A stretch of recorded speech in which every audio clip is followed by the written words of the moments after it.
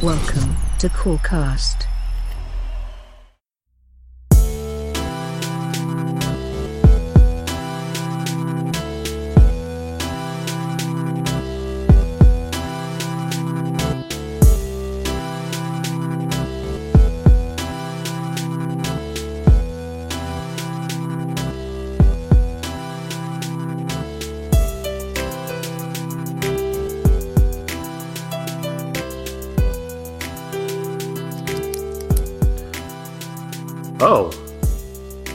Oh my goodness, we are back. I have somehow found the microphone, found the stream, and I'm making my one last stand, my last hurrah. Remember the Alamo, but remember the Cawcast. Josh Lane presents to you. I'm back for one last recording, and man, I got to talk some Hawks. And when I talk Hawks, I have to get the main man to come back. He's always been there, always helpful, very intelligent. I had to go get Glenn to join me on this first part of this final recording. Glenn, how are you today? I'm good, and I'm really happy that you decided to do one more of these before you put it out on ice. I hope this is not a forever done initiative on your part, because I always enjoyed it. But if it's something you need to step away from for a while, glad you're doing one more. I'm honored to be a part of it. I'm doing well. How are you? Oh, man. I'm just excited to talk. There's so much content, at least media-wise, with basketball and basically anything nowadays that I'm actually like spending more time just listening to everybody else talk instead of planning out my own show. But, yeah, I'm taking trying to do my last hoorah, and maybe one day in the future we'll see. But I just wanted to make it official and just get everything off my chest. So right now, here's my last attempt to get Peachtree Hoops to put nothing but Cawcast posts all over their front page. That's right, Brad, if you're listening, I want you to put this on the top 4 in the carousel, even if it just might be one article. Make it happen. All right. All righty. So, man,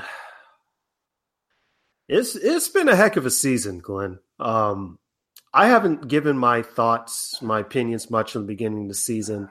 Last that everyone's heard of me is kind of my thoughts during the draft and how angry I was in terms of just trades and direction and just different things happening. And, well, half a season has gone by, and I don't know, maybe my opinion has changed. Maybe I still have some stuff, but I will say this. I am so glad. Like, I have watched many bad Hawks teams in the past. Many good teams, but many bad teams in the past. And this is possibly the most fun and interesting bad Hawks team I've ever watched. Because, Glenn, to me, the Hawks are doing what I hoped and prayed and dreamed that they would do. They're in these close games, and it's not because of veterans. It's because of the young guys. Like, the young guys are getting experience. Coach Lloyd Pierce is putting the young guys in at end of games to close out, to get them to know what it's like to finish a game and not just throwing the veterans out there. This is everything I honestly could hope for in rebuild, and I am so glad that Lloyd Pierce he's actually low-key been kind of doing a good job, in my opinion. But I don't know. This season has just been enjoyable to watch because we knew what was going to happen at the beginning of the year, but we're getting the young guys out there. Am I missing anything? Well, rather, Glenn, what are your thoughts of the season so far? Just give me everything. All craziness. Yeah, I think fun is the right word for me. I've been enjoying watching the team a lot. Trae Young. People can in perpetuity talk about whether the Hawks made the right decision on draft night, but Trae Young is on this team. He's this point guard, and he's a really fun player to watch. He has an incredible ability, dribble pass. The shot comes and goes. I think it's going to be fine in the long term. There aren't many more guys in the league more fun than watching John Collins play at the rim. And then he's showing some shooting prowess too. And in kind of a sneaky way, Kevin Herter, you just take a quick look at him, and he doesn't jump out at you as someone who's an impressive athlete, but he'll do something now and then where you go, wow, he really got up for that dunk, and also just he looks like an elite shooter, and and even other personalities on the team. Bazemore is not going to be the next great Hawks team, but he's a fun guy to kind of watch play. He celebrates when his teammates do things.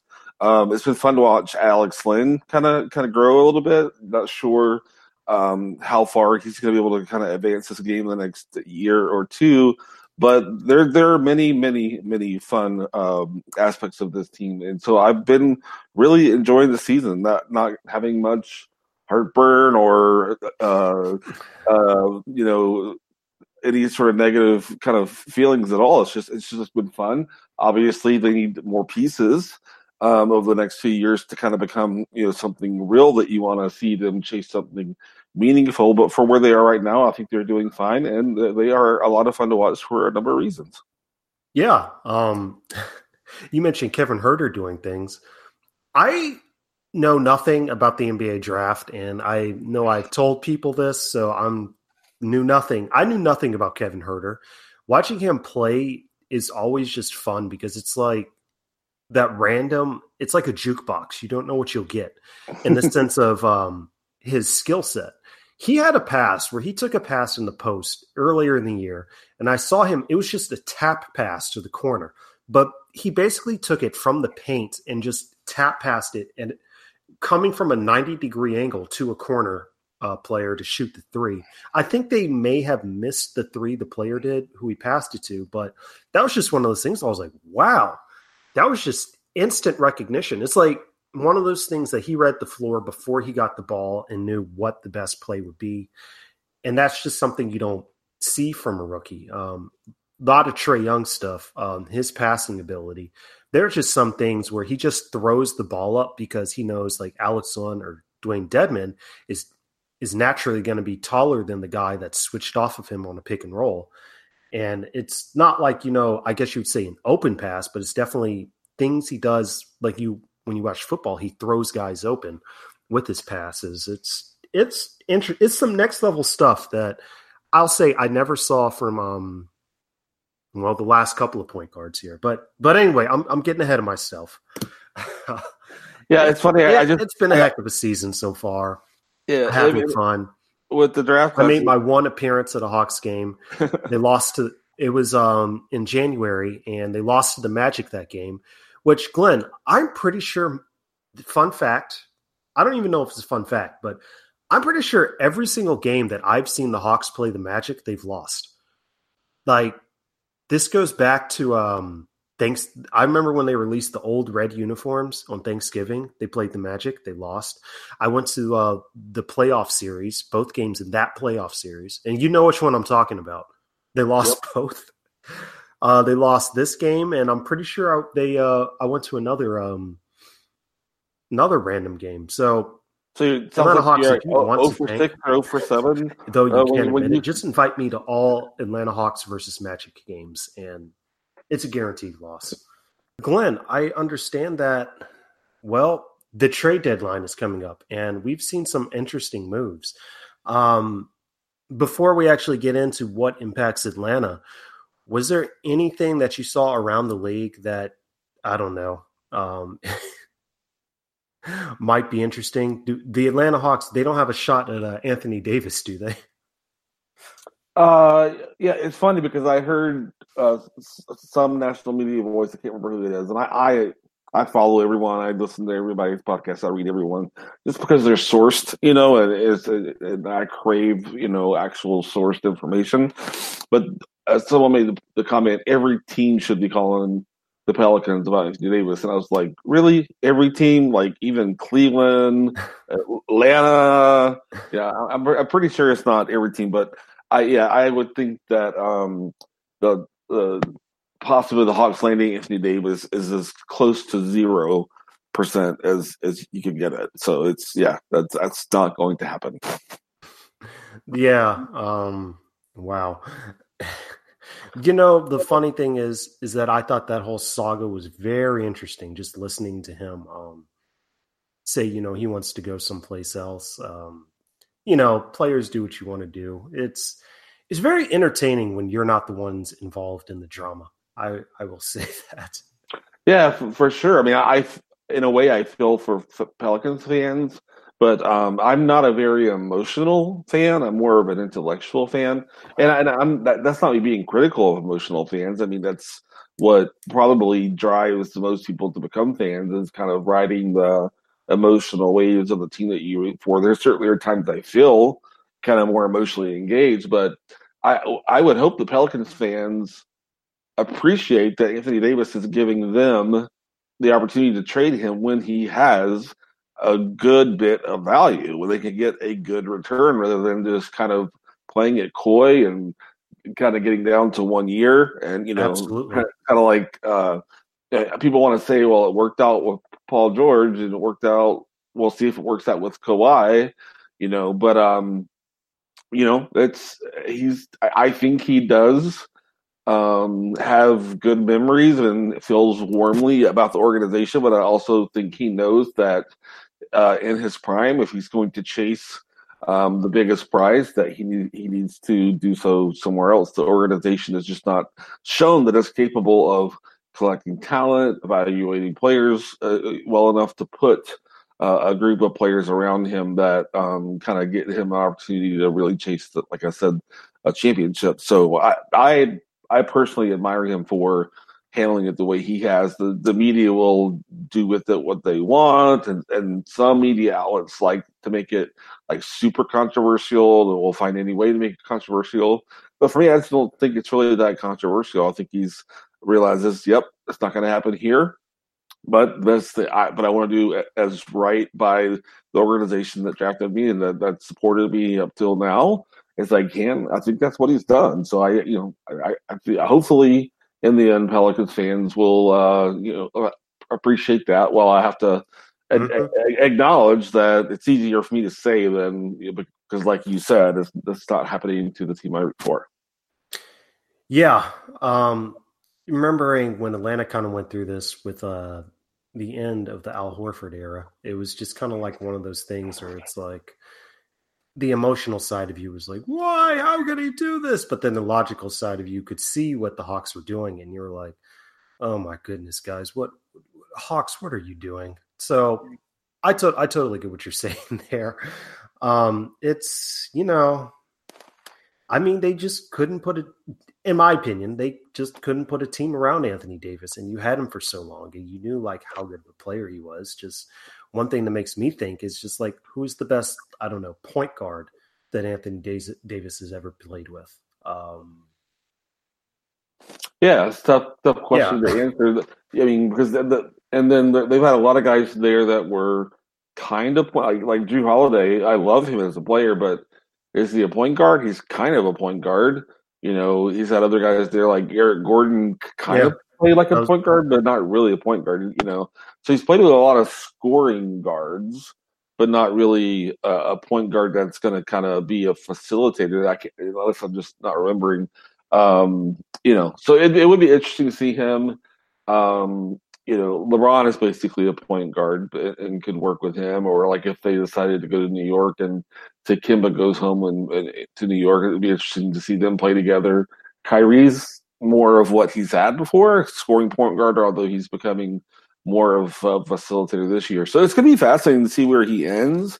I'll pass along an unoriginal thought.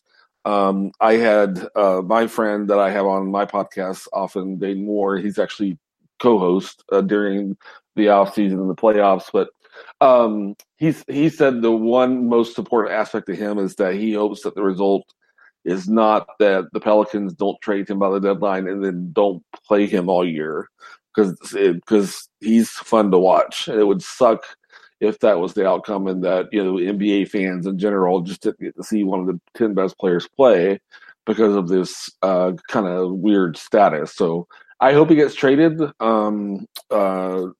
selfishly as a fan because I want to watch him play.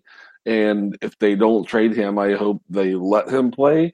Although I could kind of understand, from a business perspective, why you might entertain other thoughts about not playing him, keeping him from injury risk and things like that. But as a fan, I want to watch him play, and as such, I think the most likely route to that is a trade. So I hope it happens.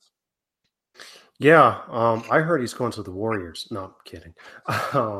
I actually was in my own head thinking about how hilarious it would be if he got traded for Draymond Green. I'm not the biggest Draymond Green fan in the world, so that would. I have thoughts on Draymond Green, especially the coming of what you see. I don't see how he holds up, but that's a whole other thought. So yeah, the Anthony Davis sweepstakes is interesting. We saw the tweet, the recent one. Now, what source is this? Because they, I see something where they like quoted Anthony Davis's father about he wouldn't want his son to go to Boston because, what I recall seeing was that Ramona Shelburne of ESPN was able to actually talk to him and got that quote, and he told her she could, put that out there, make that public. But his father was also specific to say, this is me talking. My son can talk for himself. I'm just telling you how I feel. And I don't know how honestly how Danny Ainge comes out of that IT situation without looking a little bit, people being skeptical of him. Business is business. But it's I try to not, like I said, not have an emotional reaction one way or the other. But after it's weird the relationship that Isaiah Thomas has with quote the Hawks fan base because of the whole time he punched Dennis Schroeder, didn't get ejected, challenged Schroeder to a fight supposedly somewhere else in the arena. But then subsequent years he loses a sister very sadly, plays heroically in the playoffs, and it's hard not to kind of be won over by a guy that gives that much to his team and such. So I hope he comes back and can be the player that he can be because he kind of won me over. That postseason where he was going through all the tragedy and all of the grief and all those sorts of things. So just the competitor he is, I admire that. But yeah, how is Danny going to trade Horford for AD? After all that Al's done in terms of a culture setter there, maybe the NBA is just more cold blooded than I actually want to believe it is. But we'll see. We'll see.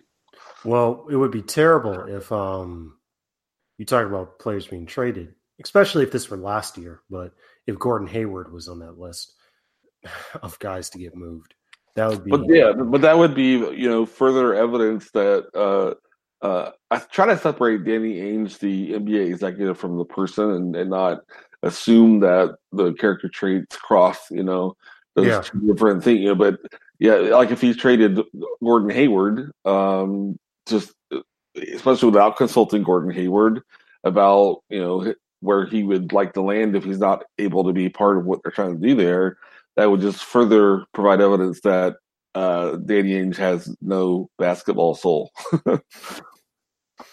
Yeah. Oh man. But hey, the assets they have, though, something I thought about. It's.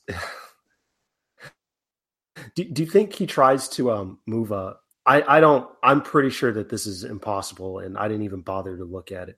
But with all the recent hubbub and interest that interesting how Kyrie has been acting, is that a player that could be on the move in terms of a trade? Well, that's the thing that's changed for me, like even in the last 48 hours, because my view of that situation going into the season was if he's not committed to signing an extension after this season, and it's obvious why that they would want to wait until after this season so they can maximize the cap flexibility they would have, that Danny would trade him. if he wasn't committed to staying beyond the season. And Kyrie came in and, talked like he was there, committed to be there for a long time. Yeah. Made the commercial about wearing the number 11 and wanting to be the last one to wear it, and kind of leaning into a Celtics legacy that would be kind of the definition of the rest of his career. And then just in the last 24, 48 hours, he's gone on the record to say, ask me about free agency on July 1st. I'm only focused on this season.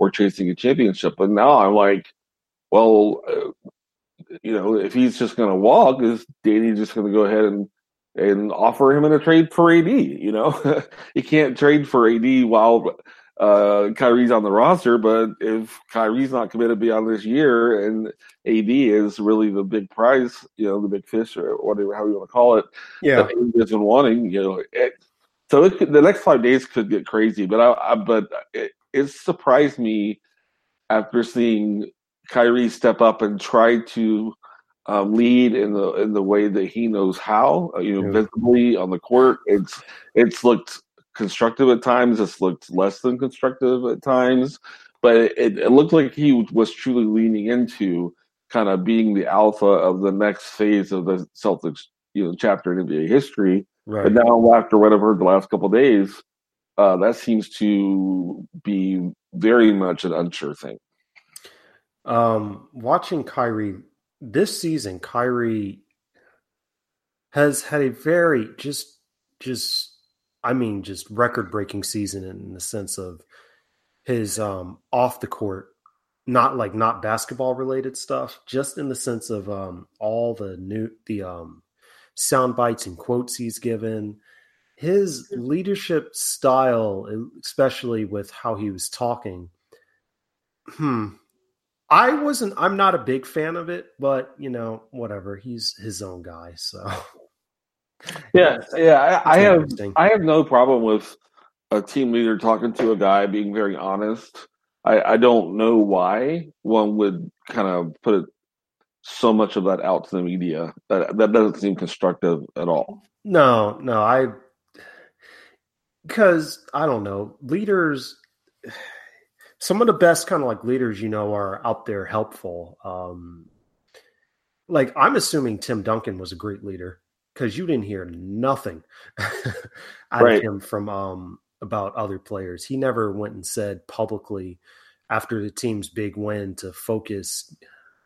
I still can't believe he said the whole, I called LeBron and told him what it took to win a championship. And it's like, dude, your team just won a big game and you somehow bring the focus back to yourself. That is just, I had a lot of pent up thoughts since I haven't recorded in 6 months, Glenn. I'm sorry. Yeah. I'm getting them out now. That's all right. If you're going out, that's the way to go out, Josh.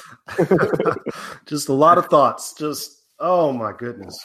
But, so moving on now, obviously the big trade now, maybe you can, this seems like one of those national events, where you were. I was at work, just randomly turned my phone on during lunch, and I turned on my phone, looked at my Twitter account, and I saw the whole Kristaps Porzingis to the Mavs thing.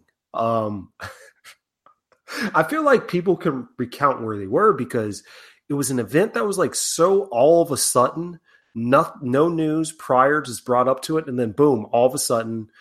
The Knicks' best asset was traded to the Mavs. Oh man, yeah, it was weird. It was weird because I was, I got the Twitter notification pop up on my phone. I'm like, okay, here comes a rumor. Here comes a rumor. And I read it. I was like, that's not a rumor. It's news. And there was no, precursor rumors at all. It just kind of came out of nowhere. But yeah, it was. At the moment, surprising. I think looking back, not so surprising. Kristaps has had a rocky journey with that organization. Right. For example, I don't know if listeners know, but Josh Longstaff, who coached the Erie Bayhawks last year, was his personal player development coach, and the Knicks let him get away. I would presume they could have offered him a higher, spot higher on the coaching staff to reserve him or not or what have you. And in my mind, that's and just folks know Josh Longstaff is still he's on Bud's staff in Milwaukee, so he's still with Bud. But that was kind of the beginning of the Knicks not really doing what teams normally do to guys they feel like is going to be their franchise player, which is consult them on everything, including, if Josh was to move on, how would you feel about it? Is there another coach you know what? And so the Knicks, it's a classic case. I know the front office has turned over at least once since they drafted him.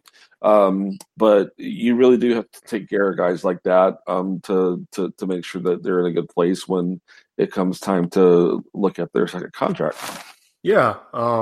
I think the funny thing to me is it was just like crazy that a couple of years ago, Phil Jackson was the one that wanted to that was trying to trade him. Yep. And then now to me, it was a wacky trade. I understand that you do it for cap space, but as we will find out in my belief through the rest of this podcast, and if you follow me on Twitter, I personally am not a gambler when it comes to stuff that you don't have or don't know the future of. I always go for the guarantee personally, because you don't know if some of the big names in free agency are going to come sign with you. I mean, ask the Hawks that year when they advertised to try to get Chris Paul and Dwight Howard. Didn't happen. But it's just, some of – and oh, boy.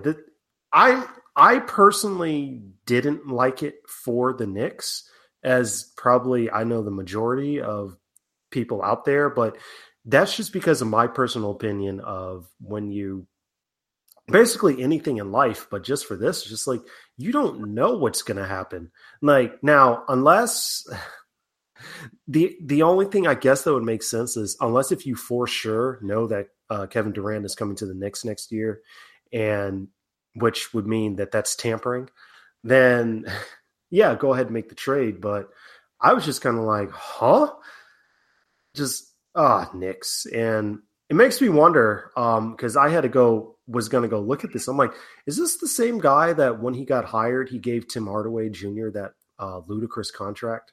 But I don't know. Did you have any thoughts on the trade before we talk about the possible impact of it?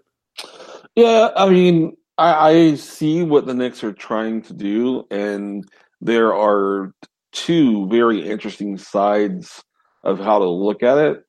The first side being it's New York. It's a huge market. It's a big platform. If you're trying to kind of be at the top of the sneaker industry, deliver as much, sponsorship opportunities as you want, LA and New York is where you want to be. I think that's, over the last, 20 years, 10 years, I don't know, that's become a little bit kind of a flatter hierarchy, if you will, where like Russell Westbrook has no issues. In a small market, getting as much sponsorship and notoriety and fame and attention as he wants. I was about to bring something like that up to you. Yeah, but I do think New York is still unique in that it does offer more than some measure more of that type of opportunity. So it's New York, but it's also the Knicks. And yeah. Not that brand is not strong at all. Their owner has been all over the place in terms of kind of setting a direction for the organization, or then just being totally hands off, or claiming to be hands off when things are really going poorly. I don't know why he ever thought Phil Jackson, one of the greatest coaches of all time, would be a good GM. GMs tend to need to be hands off, day-to-day stuff and those sorts of things. And, Phil Jackson had a very firm philosophy around how the game was supposed to be played. So, that new front office will have to convince, a guy like Kevin Durant that, yeah, we truly are going in a new direction and we're turning the page, and the next chapter of the Knicks history is going to be one that you would want to be a part of. It's going to take an effort to convince a guy like that. But I do think that there is some opportunity. Kyrie's always talked about wanting to play in New York. And if Kyrie goes there, then it could mean that another superstar would want to go play there. I think that the biggest thing they have going for them is that basically every team that had a coaching vacancy last summer wanted David Fizdale, and the whole coaching market was held up until David Fizdale decided where he wanted to go. And I think Fizdale is a very strong asset that they have, and that the Knicks did well to get him because he's very well liked by players up and down the league. So so there's things they have working for them, some things they have working against them. Was it worth trading Kristaps to get a super clean cap sheet?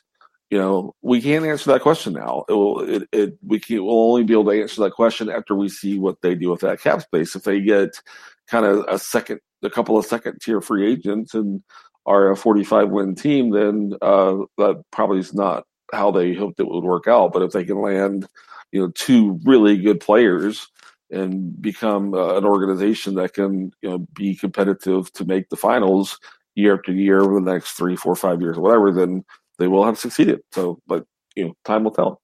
Now, on the plus side, the Dennis Smith Jr. athleticism that will probably go over well in New York. I will say that. And also, I guess the other argument you could say is Kristaps' injury history. Is he going to be one of those bigs that will just never get healthy just due to his body type? That's definitely a risk, but he's talented enough. Like with Joel Embiid, the Sixers. He's too good for the Sixers to say he's not worth the risk. Kristaps is worth the risk, and when you get special talent like he offers, then I think you just have to say, name some other great player in the league just randomly, like Damian Lillard, right? Yeah. He could have a awful injury tomorrow. And that could, so sometimes I think we do a little too much of suggesting that injury history means that there's a ton of risk going forward. I think that you do have to account for some more risk than the average player, but some other random player who's never been injured could, something could happen. So you're always taking a risk when you pay players to get hurt any time. But yeah, it'd be nicer if we'd seen like 3 full seasons of Kristaps so far, which we haven't. So, but I hope for him it works out. But there is some risk with that. Yeah, and that was my attempt to help Knicks fans, but you kind of debunked it right there. So never mind. I'm sorry. I tried.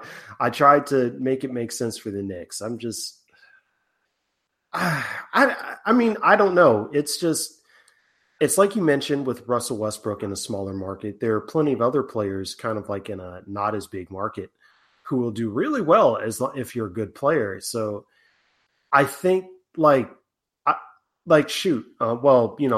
is LeBron, so I don't know if that counts. But I was going to say it's not like Cleveland was a big market when him and Kyrie were there a couple of years ago. Yeah, but like Giannis in Milwaukee, Giannis is he would be getting a little more probably if he were in New York than Milwaukee, but it would be we're talking about what 3%, 5%, not a whole lot more. It might be marginal, but again, he's so good that he's not having any trouble finding, all the sponsorship opportunities he probably wants to get his hands on. It's a, mid-sized market. It's a city not known for.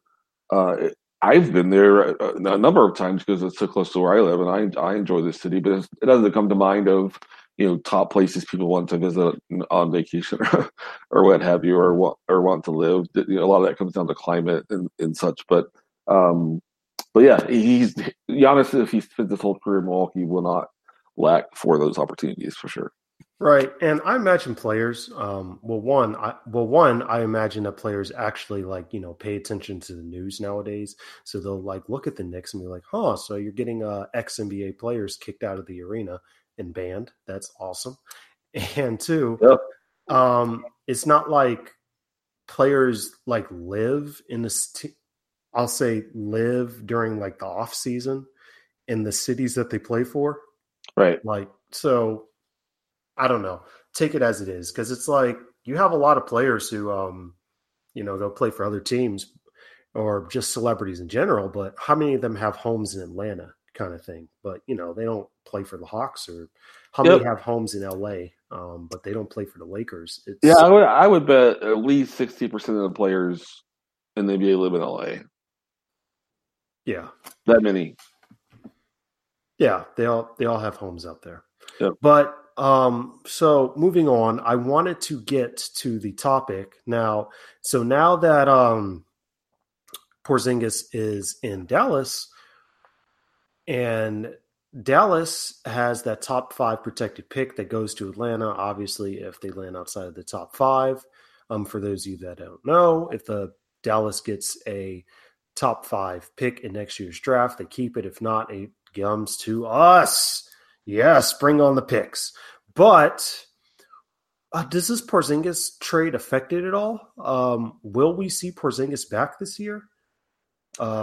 I think they announced yesterday that he is unlikely to play this year. I don't think they totally closed the door. I think that if they just kind of didn't collaborate with Kristaps on that at all, that would kind of get them off to a bad start with him. I think Kristaps wants to play. And so the word I think I recall yesterday was unlikely, but it made it sound like maybe the last 5 games or so he might play 50 minutes a game or what have you. So, but it appears he's not going to move the needle at all on Dallas's ability to win games. Tim Hardaway Jr. Is he going to help them? We all know Tim Hardaway Jr. There are some games he's helpful. There are some games where he's not as helpful. Courtney Lee, decent, solid player, but still trying to get back to fully healthy. And from what I've seen of him, he's not, really very close. When JJ Barea went down, that really, really hurt Dallas a lot. He was really a key to, if you go look on the NBA.com stats, he was a part of like almost all of their most productive lineups. And then he and Luka were really good together. Rick Carlisle would kind of sneak that into his game plan and not really play those two together in the first half, but play them together a lot in the second half and was getting wins that way. So I don't think it really changes course for them very much. Uh-huh. When the over-under came out at 34.5, I had said I liked that as one of my favorite overs, primarily based on the fact that they were not trying at all last year, and it was to the level that they got fined for not trying at all. They got fined for tanking. Right. They're sitting at 23 wins. They're on, I think the over-under was 34.5, and I think they're kind of tracking towards about 34, 35 wins. So I'd be surprised if it wasn't in the vicinity of that, 33 to 35 wins when we get to the end. Huh. Well, and also, when they're going to play Dirk, I love Dirk, but Dirk is not helpful. He's such a liability on defense. So it also comes down to, once they are presumably, mathematically eliminated from playoffs, they start doing things, ceremonious things like playing, right. Dirk, and things like that, and then that might result in them losing a few more games than they might have otherwise won. Well, my big fear is they're going to have the 6th worst record, and watch they possibly at the number 6 spot, but then Tim Hardaway Jr. goes and wins them like 2 games down the stretch against other tanking teams. That's my big fear. But and then the lottery balls too, right? It's like the ping pong balls. It's if they end up 6th, that's pretty close for comfort of them. If they move up 1 spot at all, the Hawks don't get the pick. So would you prefer them to be like 8th or 9th or what have you? And there's the rest that they slip to 12 or 13, or So the ping pong balls make it so So I'm not really too focused on it. What I understand is that they want the pick to convey this year, which means they're probably going to chase wins if that's the case. But we'll see. DeAndre Jordan was not really helping them a lot. They played much better statistically when like Dwight Powell's at the five, when Maxi Kleba is at the five. So their defense might get better, and they might actually win more than 34. But we'll see. But I think it'll be in kind of a safe range that the Hawks get the pick, but also in a range where it might not be like 6, 7, 8. So that's my feeling. You're right. Okay. Well, we will see for the rest of the season, but it definitely does make sense that this would be the season they wanted to convey, because definitely in the future, it would make sense. So that all said, so we see how that affects Atlanta. Is there anything Atlanta-wise, like Hawks-wise, that you could see coming up in a trade conversation or trade deadline coming up, like a player like Kent Bazemore or Taurean Prince or Dwayne Dedman or heck Jeremy Lin possibly getting moved? Well, that's kind of the funny part of the Knicks and Mavericks trade, because presumably the Knicks are going to buy out both DeAndre Jordan and Wes Matthews, and so that means teams might wait to see where those guys land before they really go out and commit assets, whether it be young players or draft picks, to trade for someone, for example, on the Hawks roster. So that kind of depresses the market a little bit for what the Hawks might do, because there's two freebies out there, depending upon what you think of each of those. Dwayne Dedman is a completely different type of player, so like if a team is looking to add shooting at the 5 position, DeAndre Jordan's not going to be the guy you're looking at. Dedman's a solid shooter for his position on an expiring contract. Jeremy Lin's on an expiring contract. And, I don't think the Hawks should just trade them for whatever they can get. There is something to be said for continuity, and there's an impact, I think, to the young players on the roster to play along with these veteran players that have good habits, that are team-minded, that play hard, et cetera, et cetera. I think there's something to be said for letting these young guys, and also, this season is also about Lloyd Pierce, kind of learning what it takes to be a head coach.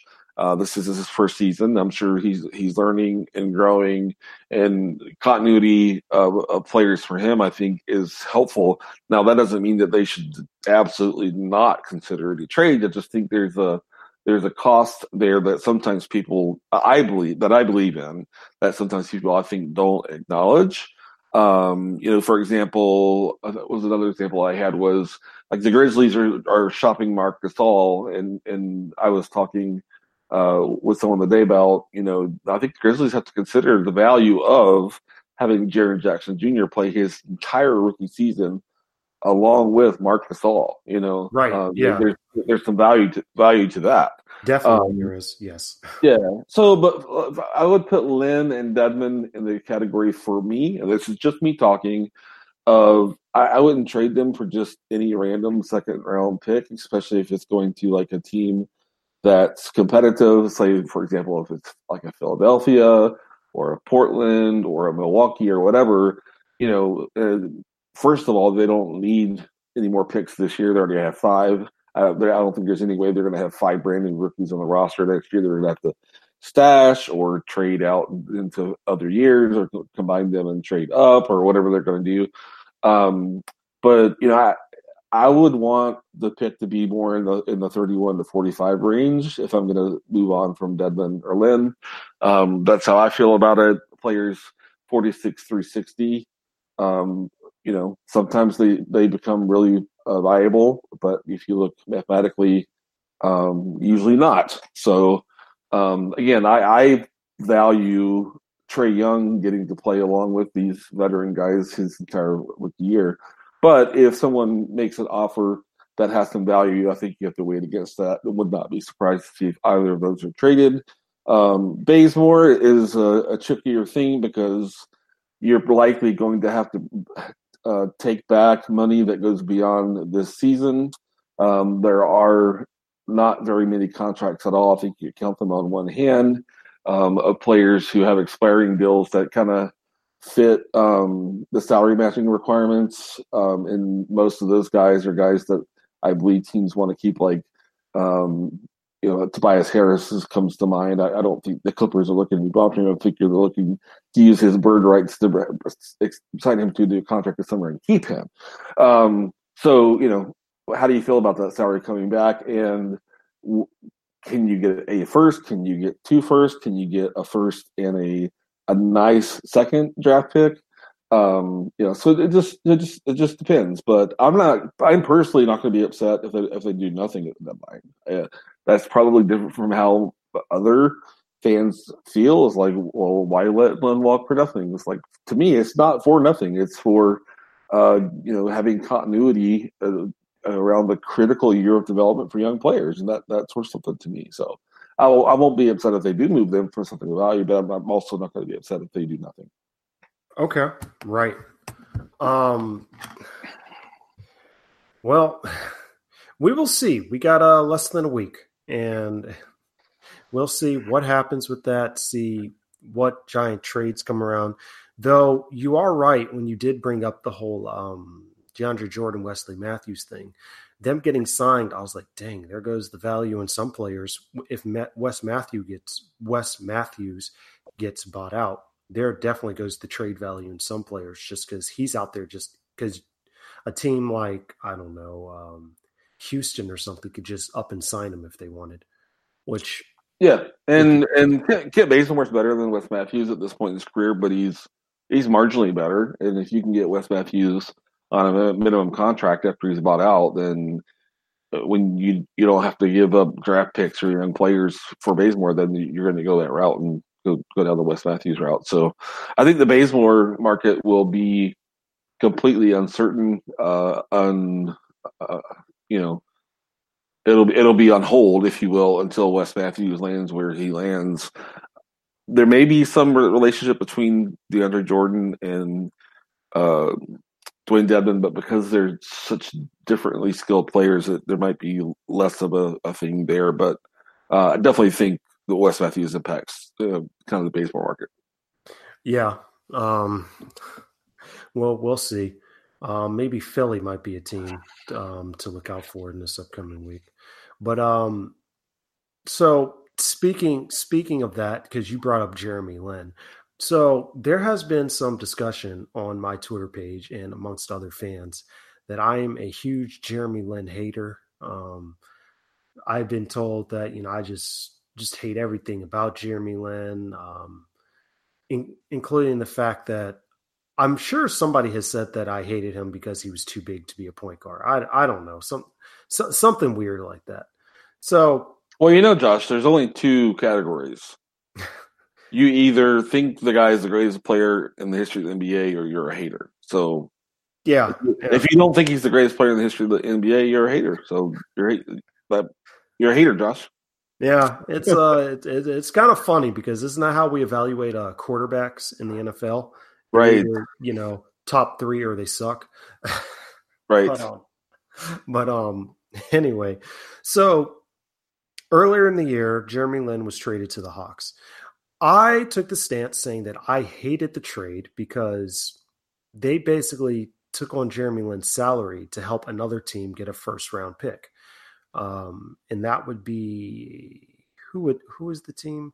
Okay, Brooklyn got. I'm going off the top of my head. I don't have anything pulled up right now, but I believe it was Brooklyn would be receiving the pick from Denver in 2 years, because they took on the contract of Kenneth Faried and who's the other player? Is it Darrell Arthur? But anyway. Yeah, you're right. Darrell Arthur. Yeah. Okay. But anyway, I stated at the time I hated the trade because I said, why would the Hawks want to help another team get a lottery pick? not a lottery pick, but get a first round pick when they could just go do it themselves. And I've been argued against saying that Jeremy Lin is a great mentor and leader for Trae Young, to which I argued you could literally get that from, I don't know, any other point guard or have a good coach and help him out. But I don't know. I know I'm in a percentage of people that think it's a bad trade. I do see the value in having Jeremy Lin, but I don't know. Let's revisit this. Should the Hawks have taken that extra draft pick in a year? Now, granted, it'd be a late round draft pick. Or should we be happy with the 1 year of Jeremy Lin? Like, I don't know what to think. I mean, I honestly think that the deal the Hawks made was reasonable. I know we've seen Sam Hinkie and Danny Ainge just get as many picks as they possibly can. But what I think Hawks fans don't realize is that they got 2 second-round picks in the deal, and one of them is pretty attractive. I think it's 2023 that the Hawks they actually got 3. They have 3 draft picks 3 second-round draft picks as a result of the deal. 2 of them were explicitly a result of this deal. But I think 2023 between Atlanta, Charlotte, and Brooklyn, the Hawks get the 2 best second-round draft picks in that draft. So, like, Charlotte could be terrible by then. And so they could be drafting like 31, 32, 33, depending on how things go in Charlotte. Brooklyn looks to be trending upward, and I would guess that Brooklyn is likely to be better than Atlanta in 2023 if things continue to go well for them. But you never know. I mean, we don't know if they're going to re-sign D'Angelo Russell. If they do, is he going to continue improving the way he has this year? They have a few interesting young pieces, but but the front office and coaching, that's all solid. They have a solid plan. They're executing a solid plan. So they did get some draft, assets in that trade. But what we don't know is that did they even have the opportunity to make that trade? We don't know. So it's sort of order of operations because it was all kind of, a set of moves that collectively was put together. But is the value having Jeremy Lin help Trae Young for a year? Yeah, that's something that's more qualitative than quantitative to me. So it's hard to evaluate. But I was not upset by the trade.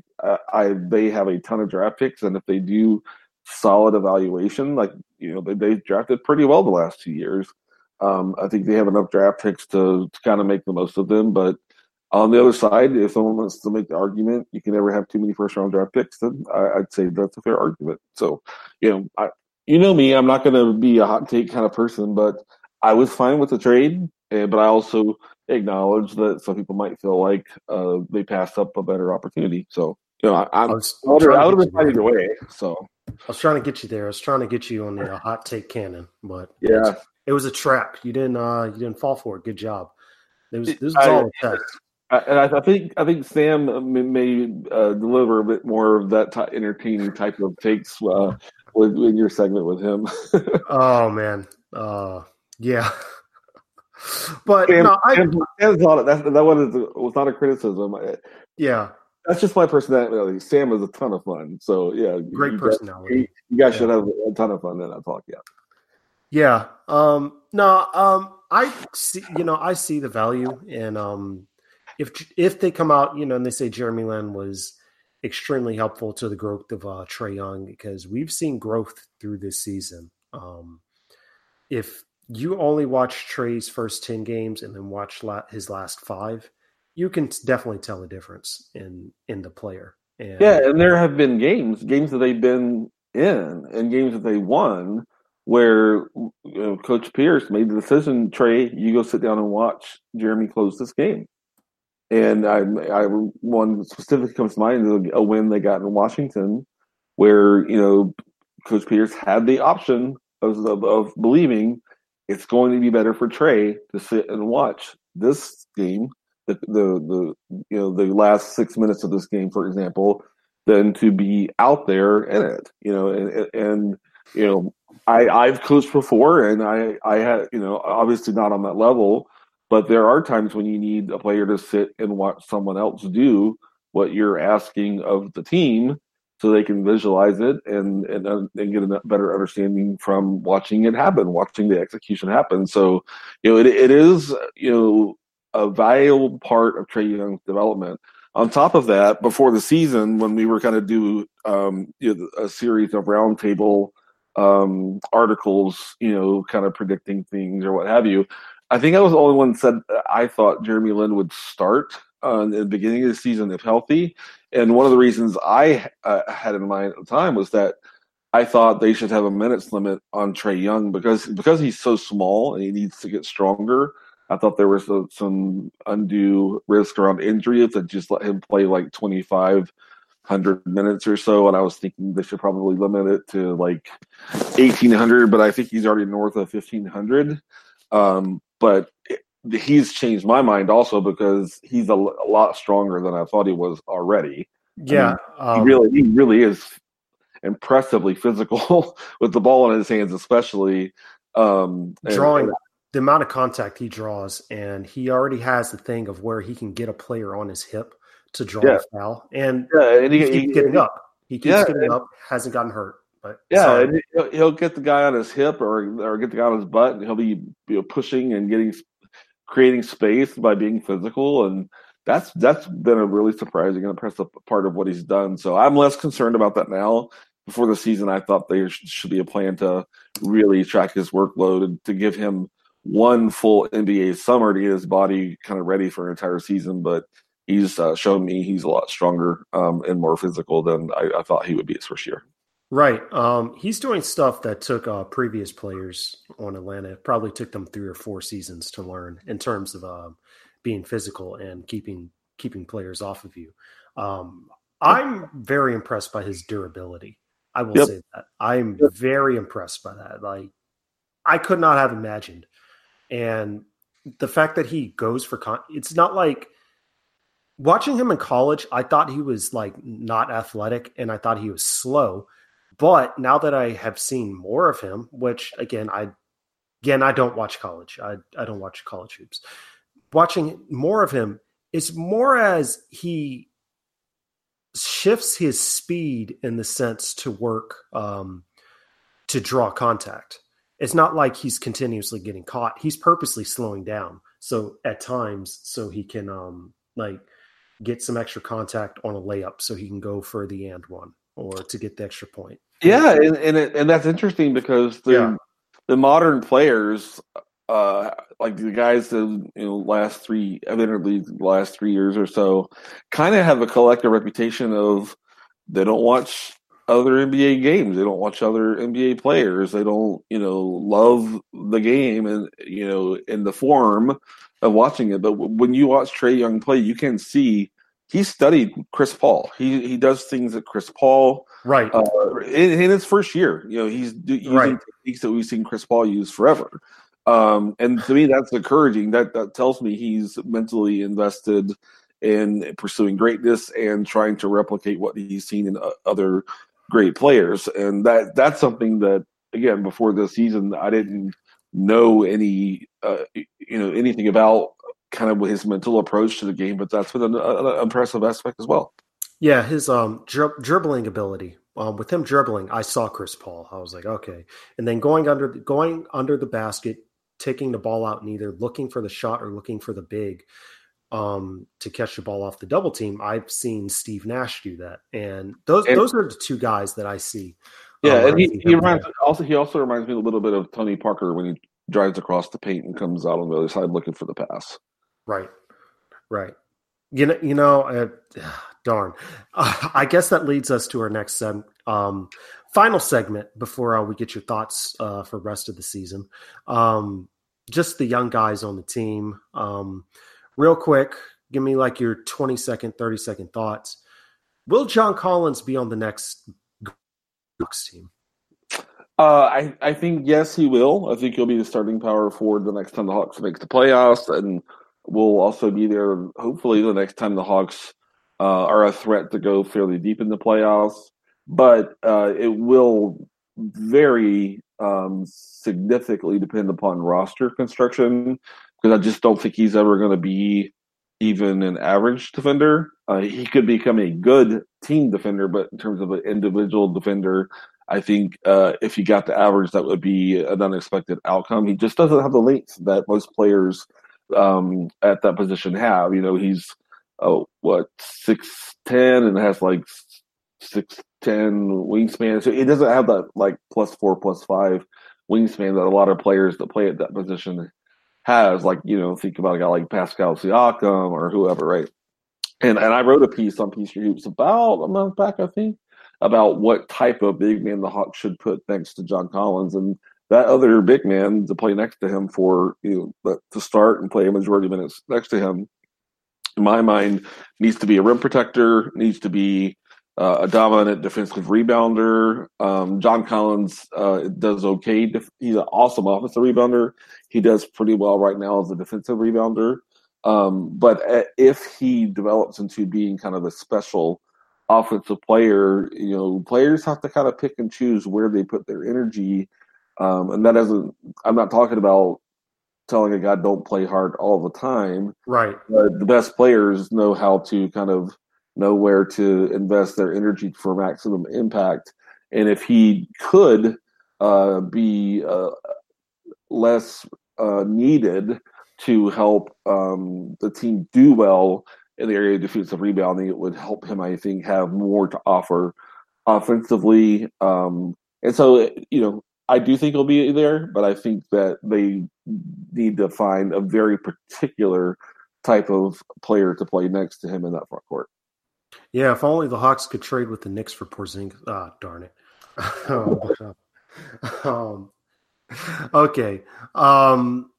Yeah. John Collins. I'm not saying anything bad about John Collins. I really like him as a player. I like him as a person in the sense that he's the only NBA player I've ever kind of I guess you could say rooted for that had a parent in the military and has lived on multiple bases. Yeah, he is fantastic around the rim. He is. It's just he does certain things with finishing that you don't realize how hard it is until you actually go out and try it on your own.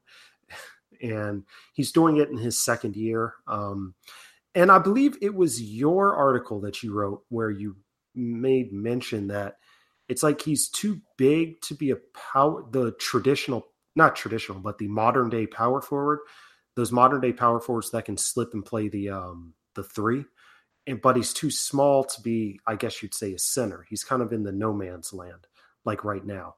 10 years ago, I'd imagine there'd be more definite of a fit for him. But I believe you wrote this. Does that sound familiar?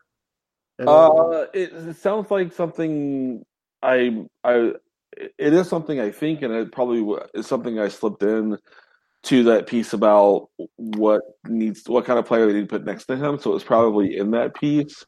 But a lot of what his total value will be, before last night's game, he was shooting 40% from the 3-point line. I don't think that's a realistic goal for him, but could he be a 37% shooter? A lot will come down to whether or not he can knock down, a good percentage of 3-point shots. Because when you get, the old heads, the old guard will say when you can find a scorer that can score at all three levels, so at the rim, in the mid range, with a face-up game or back to the basket game, and at the 3-point line, that's when you have a special offensive player. And he's showing some possibility that he could become that, but they need in order for that to work, in terms of that being the way that the next really good Hawks team is configured, they need a really good defensive 5 and a really good defensive 3 to help reduce what they would need from him on defense.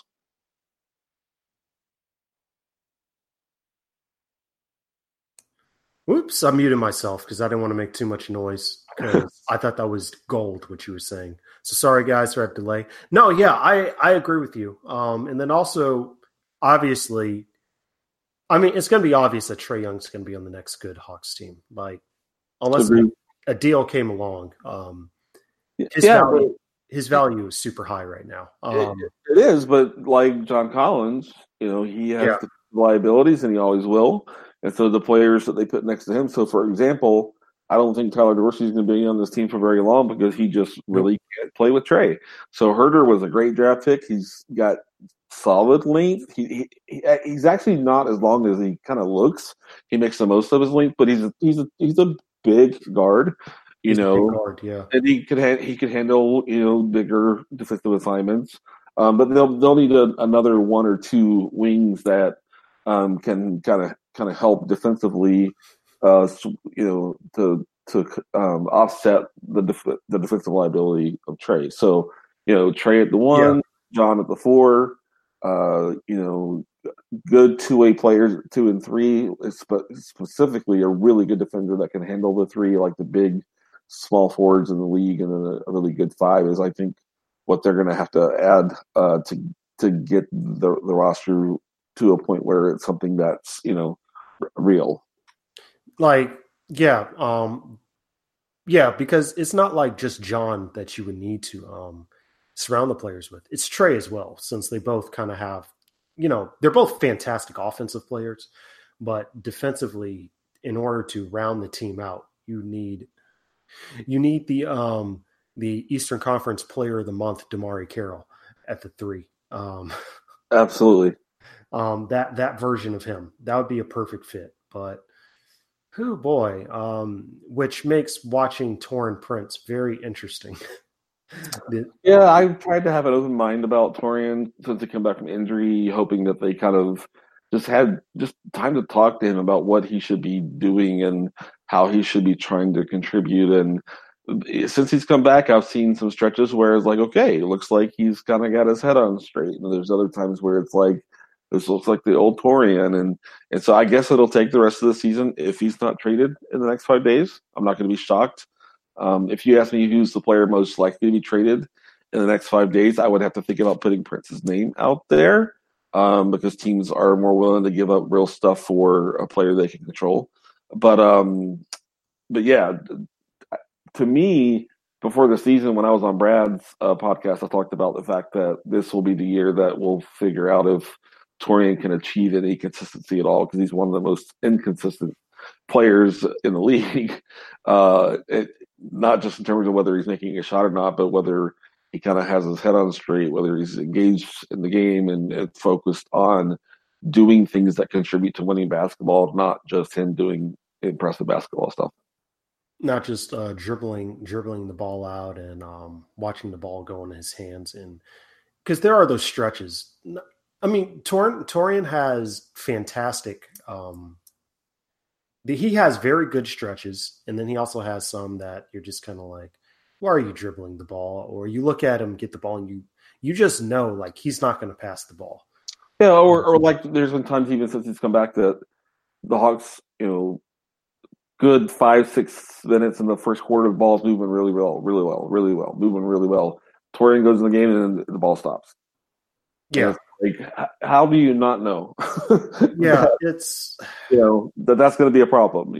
But there's other times where he went in and he helped move it. It never moves quite as well with him. He's kind of a methodical decision maker, even when he's at his best. But that is kind of frustrating. On the defensive side for Taurean, he's a much more functional defender in a switching defense. He's been a pretty terrible defender in a non-switching defense. And with Philadelphia, the Sixers in the playoffs played almost exclusively switching defenses and played a lot of switching across the season. So it also comes down to scheme in terms of how much value Prince has. But I'm not going to be surprised if he's not on the team, past the next season or so. So Prince for Markelle Fultz, just hypothetically, I would do it.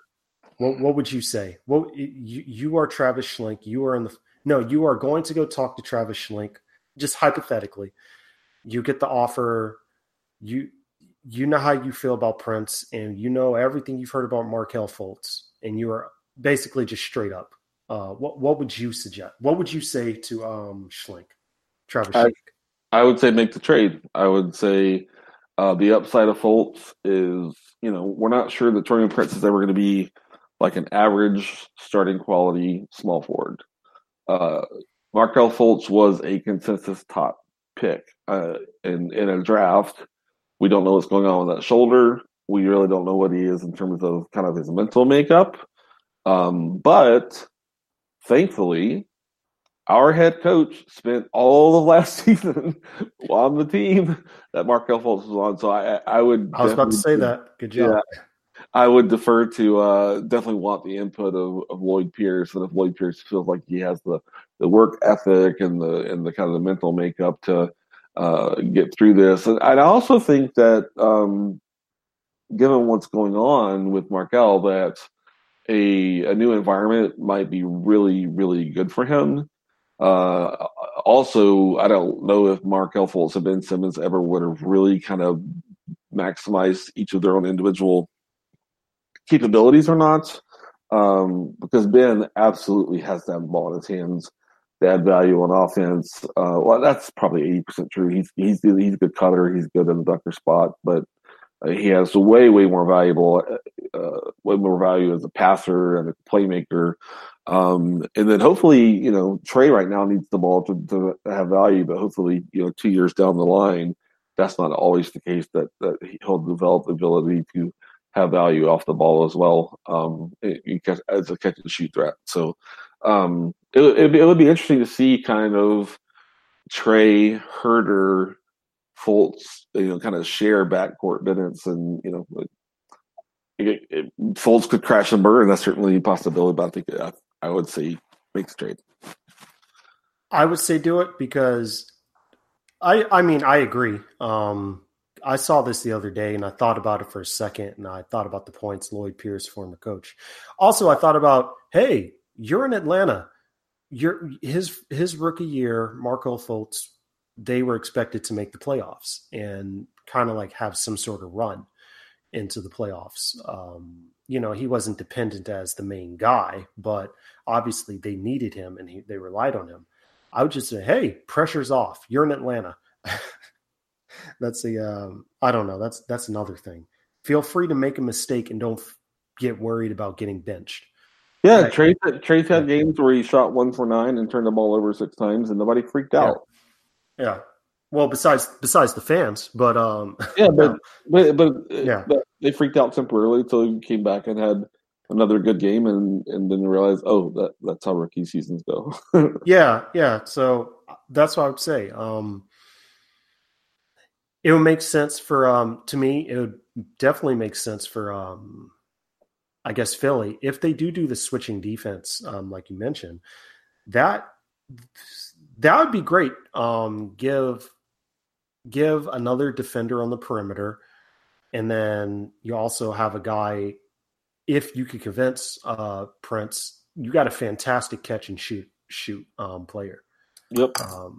So that everyone wants one of those. So yeah, that's interesting. Looks like we're running out of time on our end, and man, we have been going, just two nerds talking about Hawks basketball here. Let me get one final thing from you. What is your rest of season outlook? Just give me your thoughts on the rest of the season. Any expectations or something you want to look out for, or something you want to tell fans to look for on the court? Yeah, so I'm most closely watching TP just because he just came back from injury, and I've been very curious if they've been able to kind of rework his mental approach to the game. And like I said, there's some evidence that yes, there's some evidence that he's not implementing it. But then I think Spellman is an interesting guy to watch. Now he's going to have to completely remake his body if he's going to be a real NBA player. But when you watch the action the Hawks run with either in the pick and roll or their horns action, it's typically Trey cutting off of a screen with a dribble. One big goes to the 3-point line, one big goes to the rim. And Amari Spellman has definitely the highest ceiling by far of any of the Hawks bigs in terms of perimeter shooting. He could be a legit north of 40% 3-point shooter, and that's why they drafted him. He's also a very good passer, but like he's going to have to like try to lose like 30 pounds or whatever this offseason to be able to move on defense successfully.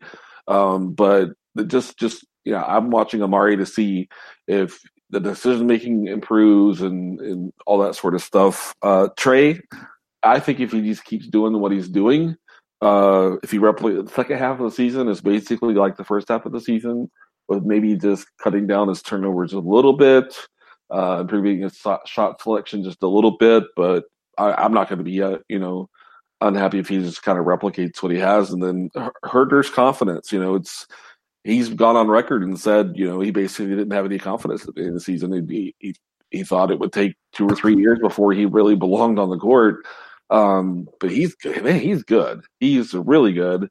And just seeing him kind of develop confidence and have confidence in his playmaking and his shooting, and then just getting more mistake free on the defensive end. Rookies have to just do that through experience. There's really no other way to kind of get better as a defender apart from playing. You have obviously study and things like that, but beyond that, does Bembry take a step offensively? I wrote a piece earlier about how he's going to have to improve his finishing at the rim if he's going to have the offensive value to be a real rotational player on a good team, and that's still something that I don't think the case is either open or shut on that. I think the jury is still out on that. So those are the things I'm watching for the rest of the year. Okay. All right. Great. That's a whole lot of stuff, guys, for you guys to watch. Obviously, also outside of possible trades. But true. Yeah. Lots of stuff to watch this year. Glenn, it says if this season is a fun season, watch the Hawks, even though they're not good. It's almost as if. It's fun. I hope the second half is as fun. Sometimes the season starts to feel a little bit long, but they've won games here and there that on paper they had no business winning. Right. And the people who were hoping for a draft pick, like for example, that really close loss in Toronto was like maybe the ideal outcome some Hawks fans want. It's like they played really well. They went toe to toe with one of the best teams in the league, but they got the else, which helps their ping pong ball situation. So I think more fun ahead the rest of the way. I'm looking forward to every single game that's left on the schedule. And I'm looking forward to more nights where I kind of like have a complete 180 for my thoughts at the beginning of the year in terms of, okay, like just the other night against like the Jazz and Portland and I don't know, a couple other teams. But there have been times where I'm just watching the Hawks game, looking in the fourth quarter. I'm like, okay, they have to get Trae Young back on the floor because he's the only playmaker that we have that can get the other guys going, at least on offense. And then I had to stop myself and say, wait, what did I just say? I get caught up in it too. It's like, and it's not because I'm being dumb. It's like you see them playing so hard, right? So hard that they're chasing that W, and you want it for them.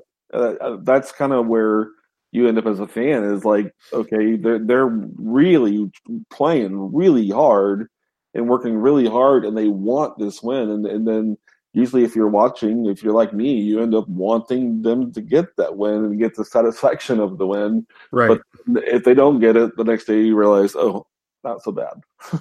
Yeah, and if that's true, and then it's also I don't know, it's also fun just looking at this and be like, I'm not trying to like I don't know talk too much, but I legitimately think this is the best crop of young players I think I've seen this team have since I've started watching the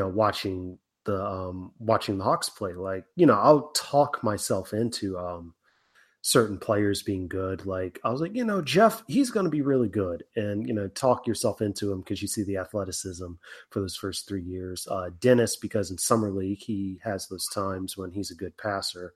But I'm just looking at this. I'm like, wow, they're actually like doing stuff that's I mean, credit the developmental coaches on this, and credit everyone for making me look wrong and bad and terrible 6 months later. So I guess I was wrong on a lot of it, but that's a topic I'll get more into if I can get Sam on later on.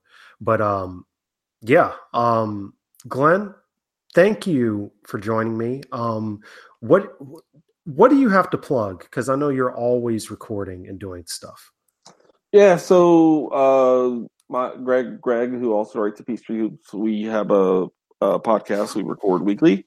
Full Court Press podcast. We tend to cover the whole league and kind of stay away from the national narratives, not because they're not interesting, but because they're covered elsewhere.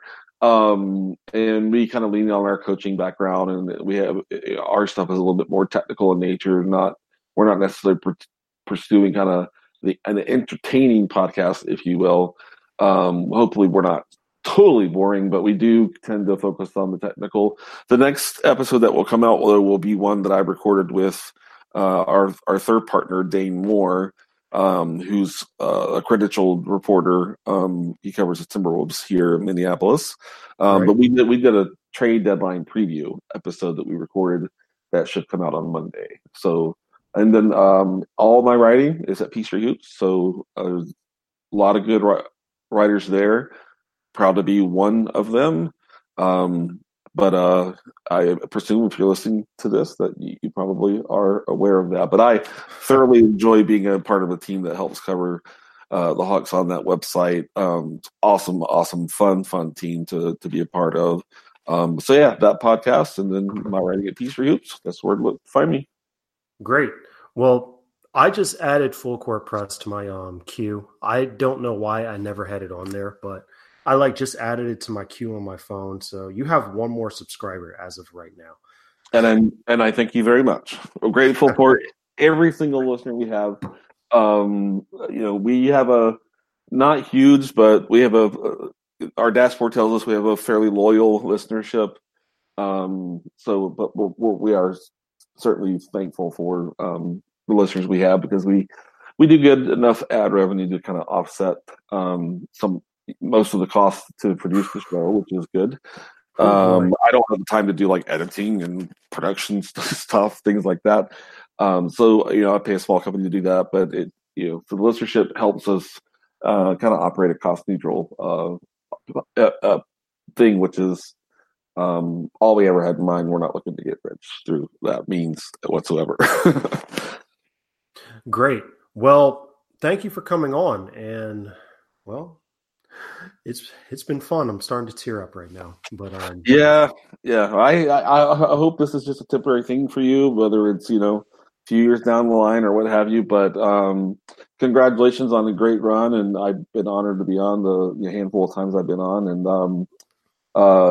you're a really good podcaster. I'll never be as good. Thank you. I'll never be as good of a podcaster as you are. You got a great voice and a really entertaining style. So it'll be missed. But also, congratulations on what you accomplished through it. So I hope you'll be able to get Sam on, because I would very much look forward to hearing the two of you talk as well. So hope that one day I'll be back. I'll probably still do the live streams once or twice a year, but and I'll have to have you on mine like maybe during the summer when there's not a lot going on, maybe after the draft, and just I think it would be good for my listeners to have an entertaining voice on now and then. So maybe I might reach out at some point and say, hey, you want to come on my show, and give you the opportunity to kind of podcast, but not have to run the whole operation. Oh, I'd be honored for that. We'll do it. It's just going to happen. Great. Well, thank you guys. I don't know if I'm going to do 2 parts to this. I might make it one long extravaganza, but tune in for part 2. And thank you. Thank you once again. We'll be back.